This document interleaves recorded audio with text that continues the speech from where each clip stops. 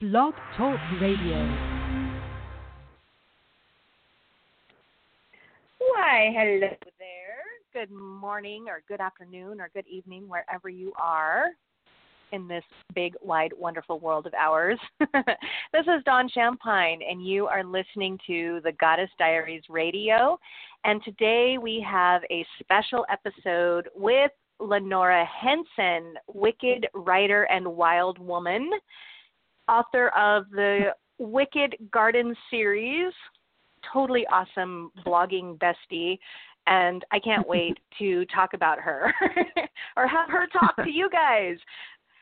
We had a little bit of trouble getting connected here, so hopefully everybody is able to hear us and the sound quality is good, but we're just going to go for it, have fun with it, and let's just start talking. So today I'm talking to Lenora Henson. She just recently published her 6th book in the series for the Wicked Garden series, and that book is called The Amethyst, and it's the final book in this series, and it's awesome. Falls into the category of magical realism, and if you guys have not read it yet, you are in for a real treat. The lessons in this book are really heavy on transpersonal psychology, archetypal energies, mythology, and soul work. I mean, it's good. It's so good. And so anyway, without further ado, I want to introduce Lenora. Hello, Lenora. How are you? Hi, Dawn. I'm well. Can you hear me? I can hear you. Yay. Okay, good. I'm in. Woohoo! Yeah, I saw we were having some trouble getting connected. Oh, you are welcome. You know what? I always love having you on the show, and I know that we only have 30 minutes to talk, and there's so much that we can talk about. So I'm going to just dive into some questions here. Let's do it. I am really, really super impressed with what you have achieved over the last 2 years. You created, you wrote this whole series, 6 books in the series, and you self-published. You did all the artwork. From the outside looking in, you made it look so effortless, so effortless. But I want to ask you, what is it like really to be an indie author? It's a lot of hard work. Thank you for telling me it looks effortless, because that's how it's supposed to look. But there is a lot of work. It is a full-time job, and if I'm not writing, I'm working on my website, and if I'm not working on my website, I'm doing social media, going to festivals. There's always something. As an indie author. And so sometimes it even gets to the point where there's so much other stuff going on that you kind of don't get to write as much as you would like. And that's just one of the pitfalls, I guess, of being an indie author. You really have to keep your priorities straight. So how do you do that then? What I guess one of the questions that somebody asked on Facebook was, how do you organize your workday? So I wonder what that looks like for you. Yeah, that is a really good question. During the school year, I get up and I get my kid off to school. My husband's usually already gone. I get to my computer pretty early, and I touch base with my circles. Psyche Circle is it's an online coven basically that I have, and it's private, but it's open to the public. So I kind of touch base there first. I go to Pinterest, and because visually, I feel like, I don't know, when I see visuals, it starts my day off right, I guess. When I see pretty things, because I'm an aesthete, and that kind of stuff turns me on. Of course, before I even roll out of bed, I'm praying and pulling a tarot card and that kind of stuff. But as far as work goes, I touch base, and then I have my phone set to an alarm. And then when 8 o'clock comes, it's time to get down to work, whether that be working on some of my courses that I write outside of my fiction, or working on my website, or whatever it is for that day. My business day starts at 8 o'clock. And I do take breaks during the day. In the afternoon, I relax a little bit. And then during dinner, I'm kind of back and forth on my computer or, while I'm making dinner. And sometimes I work in the evening. But I stay pretty connected to the computer. I'm pretty tethered to it. Mhm. Yeah. And I do work do you with a wake planner. up in the morning? Oh, sorry. Oh, gosh, I don't know. Sometimes I wake up at 5, sometimes 6. It just, since summer started, it's been more like 7. Mhm. Yeah, I'm lucky that I get to work from home, so, it varies. Yeah. Very nice. And being an indie author, you really have to be self-disciplined and self-motivated. Yes. Because, you're in charge of that paycheck. You're in charge of that creativity. There's nobody else around that's going to provide it for you. So to really get in there and do the work. So that's what keeps me moving, I guess. Yeah, let's talk about that for a little bit. Another question that one of your fans asked on Facebook or social media was, I wondered if Lenora started writing this series as a hobby or if she set out to write a series that would be published. And I think that's a really good question for a lot of people who are venturing into, writing or becoming a published author. So I guess that's one part of the question. But the other thing is I see how it really ties in with what you're saying about treating it like a business. So let's talk about that for a little bit. So first of all, let's answer the question. Did you set out to write this series as a hobby, or did you intend to publish and turn this into a business? That is really a great question, and the answer is probably neither. It was a calling. It was after meditation. The character came to me, and it was almost like she was asking me, I want you to be the one to tell my story. And the muse, was pushing me. She's like, I want you to be the one. And so that's kind of what happened. And I went with it. And it was the only thing I could think about for about 8 months. And it just consumed me, and it was a good consumption. It made everything else in my life better. And I just can't explain it. Big magic is how Elizabeth, what's her face? Gilbert. Elizabeth Gilbert. Yes, that's how she explained it, and that's what it is. It was this magical obsession almost, and it was like I was taken over, and I was doing a job for somebody else, and it was that idea that is sentient. So no, I mean I love to write. I was ready to write again.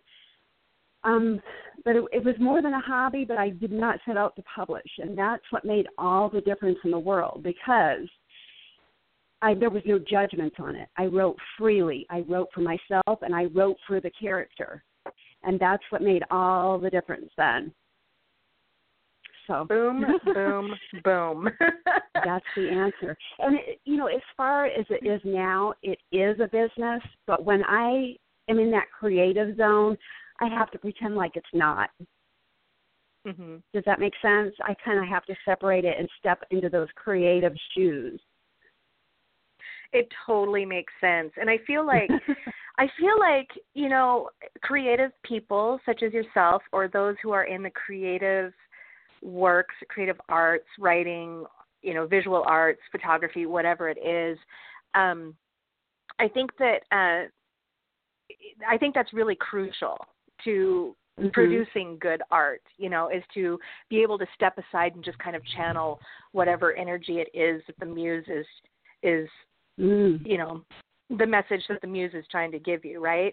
And I love that you said that it was more of a calling, because I want to kind of get into the book series itself now and ask you a few questions about the topics. Where I'm headed with this, I love that you said that it was a calling, because I feel like when I read the Wicked Garden series, I feel like it's almost like a self-help book in a lot of ways, told through the structure of a fictional story. And it's really, really powerful. I feel like stories are really what have healed the world in many ways. I mean, you know, there's the you can get stuck in your story kind of thing, or there's the we can write a different story. And I feel like that's what you did with this series. So in this series, you touch on heavy topics like ancestral karma and healing ancestral wounds. You know, you touch on soul work and, you know, women returning or reclaiming their higher selves, you know. And how did you manage, I guess you've already answered the question, but I wonder from, you know, from your perspective, from Lenora, did Lenora know any of this would come out in these books as you set out to write them? Not really, no. You know, it was almost like the character and I were kind of healing at the same time. And I was kind of going through some of the same things that she was. And I'm like, well, how is she going to heal from it? And so, or how would I do it? So how can she do it? So there was a lot of parallel, I guess. And if that answers the question. Well, I know that you said, I remember in another interview, and I can't remember who it was with, it was you had mentioned something about a lot of the story is from your life, but not all of it is true or whatever. I can't remember how you put it. What was that you said? It's not my story. But you understood it. It's not my story, but a lot of her experience is my experience. Yeah. And, you know, I learned a lot of this stuff during the writing of it. You know, I wasn't an expert on all this stuff before I wrote the book. So if you think you have to do all this research and, you know, for other writers, if you think you have to do all this research and learn all this stuff before you write, you don't. You know, it's a learning process as you go. And I have learned so much. Well, you really do make it look effortless. I know that a friend and another author, Jacob Nordby, had mentioned something about when after he read your books, he had wished that he had written his own book in more of a fictional slant like you did, and his own book being Burn the Arsonist or whatever. What was it called? Yeah, The Arsonist. Sorry. Yeah, and I thought that was a really powerful statement for someone like him to make, you know, just saying how, to me, it felt like a huge compliment on the structure and style of your books. And so anyway, totally. I mean, you know, because anyway, so out of that you learned about these themes.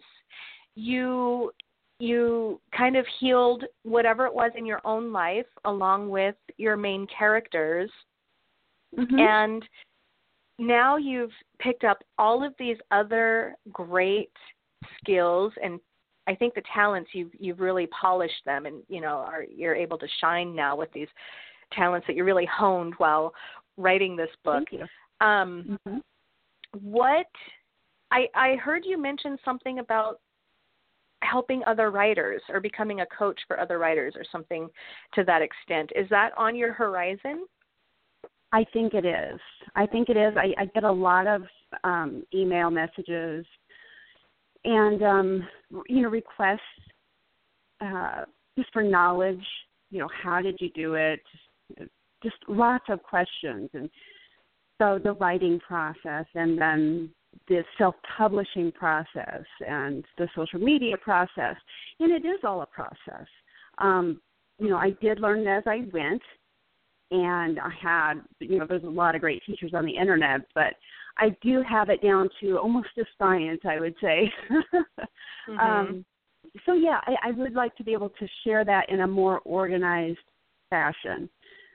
So I am looking into coaching probably after I get my Camp Wildflower courses launched. then I may go that route. So if you're interested, that's exciting. Let's hook up. That's really exciting.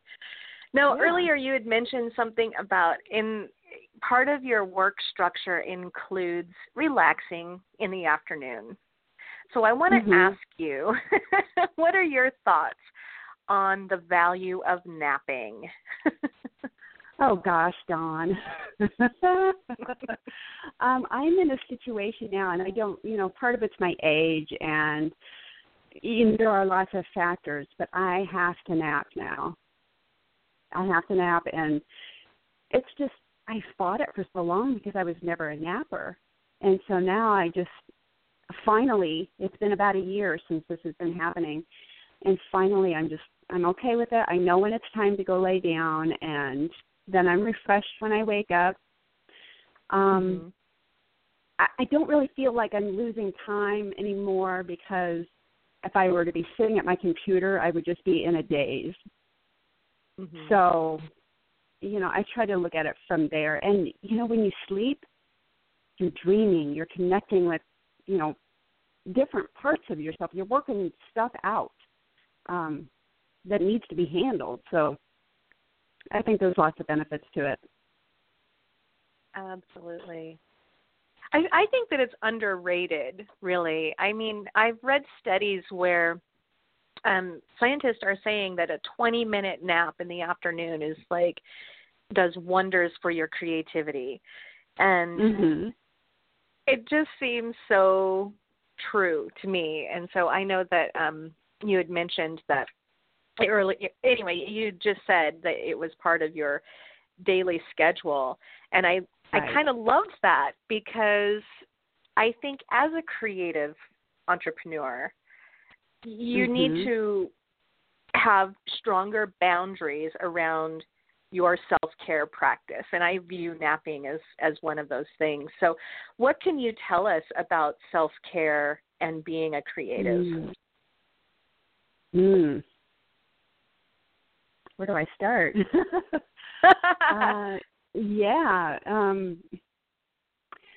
Well, you have to protect you have to have good boundaries around that creativity.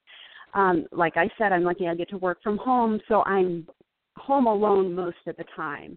So it's quiet, I can lay down and take a nap when I need to. I can turn music on when I need to. Those are all self-care things. But also, and I don't have an office. But if you're going to be writing, if you're going to be starting a business, I highly recommend that. You need that space. In so many ways, space is an important part of self-care, whether it be space from other people or a space to work. Space is underrated too. And, what else? You got to get outside. You got to get outside in the elements. And for me, like I said, I'm so tethered to my computer, but as a family, we are a family that does a lot of stuff outside. So that helps balance me out. To me, that is self-care. Last weekend we went on the kayak, and, we spent a lot of family time outside. So it really balances me out, and I have to find that balance. And that's the labor in me, I guess. For sure. Right. That just getting outside, I think is also as you do call yourself a witch. And I feel like that is really important for anyone who identifies as a witch. So have you always been so open about your practice? Because I know you share a lot of it online. So I wonder about that. How did you, I guess the question that I want to ask is, how did you find your voice in that regard to be so open about your practice? Gotcha.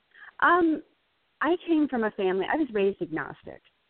So it wasn't, and my mother is a very strong, I don't want to say mouthy woman, but opinionated, and she tells it like it is, and she's not afraid of anybody. She's not intimidated by anybody. And so I guess I have a lot of that in my genes, or, just learned it environmentally. And I guess I just feel as important as anybody else is. So when I did start identifying as a witch, it just seemed natural for me to put it out there, because I've always kind of been outside of the box, and people have always kind of known me that way. And so it was just a natural progression. And, if it bothers people, they can go away, and I'm okay with that. Another boundary. Yay! It is. And they don't have to go away mad. If it makes them uncomfortable, that's fine. It's, that I'm not going to change myself. And, I've even had a few, when you get to know so many people online and stuff, it gets a little difficult because, well, I have a big mouth anyway. And, I guess I'm quite opinionated, but I guess I need to reel it in just a little bit more. I don't know. No. No. But yeah, I usually don't censor too much. So I don't know what else to say about that. So it's always kind of just been there. That's perfect. I don't mean to say anything about. This is not to say anything bad about people that use the different names or don't have a profile picture, but I feel sorry for them. And I pity them a little bit, because I can't imagine living like that. I can't imagine, living my truth, saying this is me, with my happy face, and I like to call myself the witch next door, because I'm not going to hurt anybody, for sure. So I don't know. Yeah, I totally feel that there is a certain element of well, I guess it's just going deeper into your authenticity is what it's all about. It is. And getting to a point where you're so comfortable important. doing that. Yeah. So I totally understand what you're saying. That is in that situation, if that's something that they could work on, instead of looking at the people that might be judging them, maybe look at yourself and saying, how could I be more authentic? How can I, find more courage? And that's kind of a theme that I used with the book, too. Lots of courage. Yes. You just got to have courage. Let's talk about that a little bit. Something that I really love about your book is that theme of courage, is leaning into the fear and doing it anyway. You have some pretty epic scenes in your book, some pretty epic battle scenes, if you will. Yeah. So what have you learned about courage through writing this series? What's funny, Dawn, is that when I'm writing a scene that is like very controversial or very triggering, it's like I'm not even thinking about who's going to be reading it. I'm just thinking about what that character is going through, and knowing that truth has to be told, whether it's going to be accepted by somebody or not. So I guess you can call that courage. I don't know.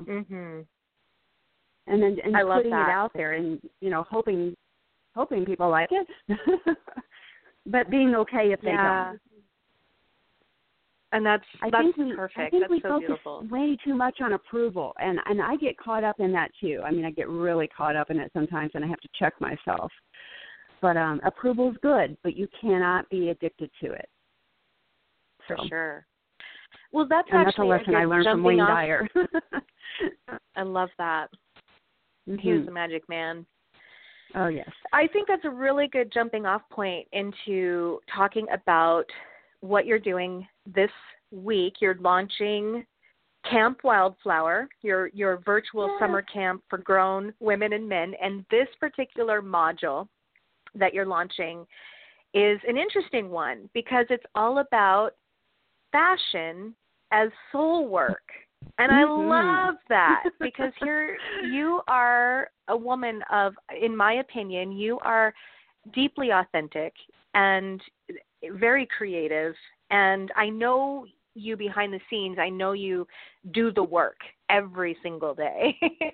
And I am kind of excited about this module to see where you're going to take us, where you're going to lead us with this lesson, because fashion and soul work on the surface level don't really seem like they go together. But what can you tell us about that?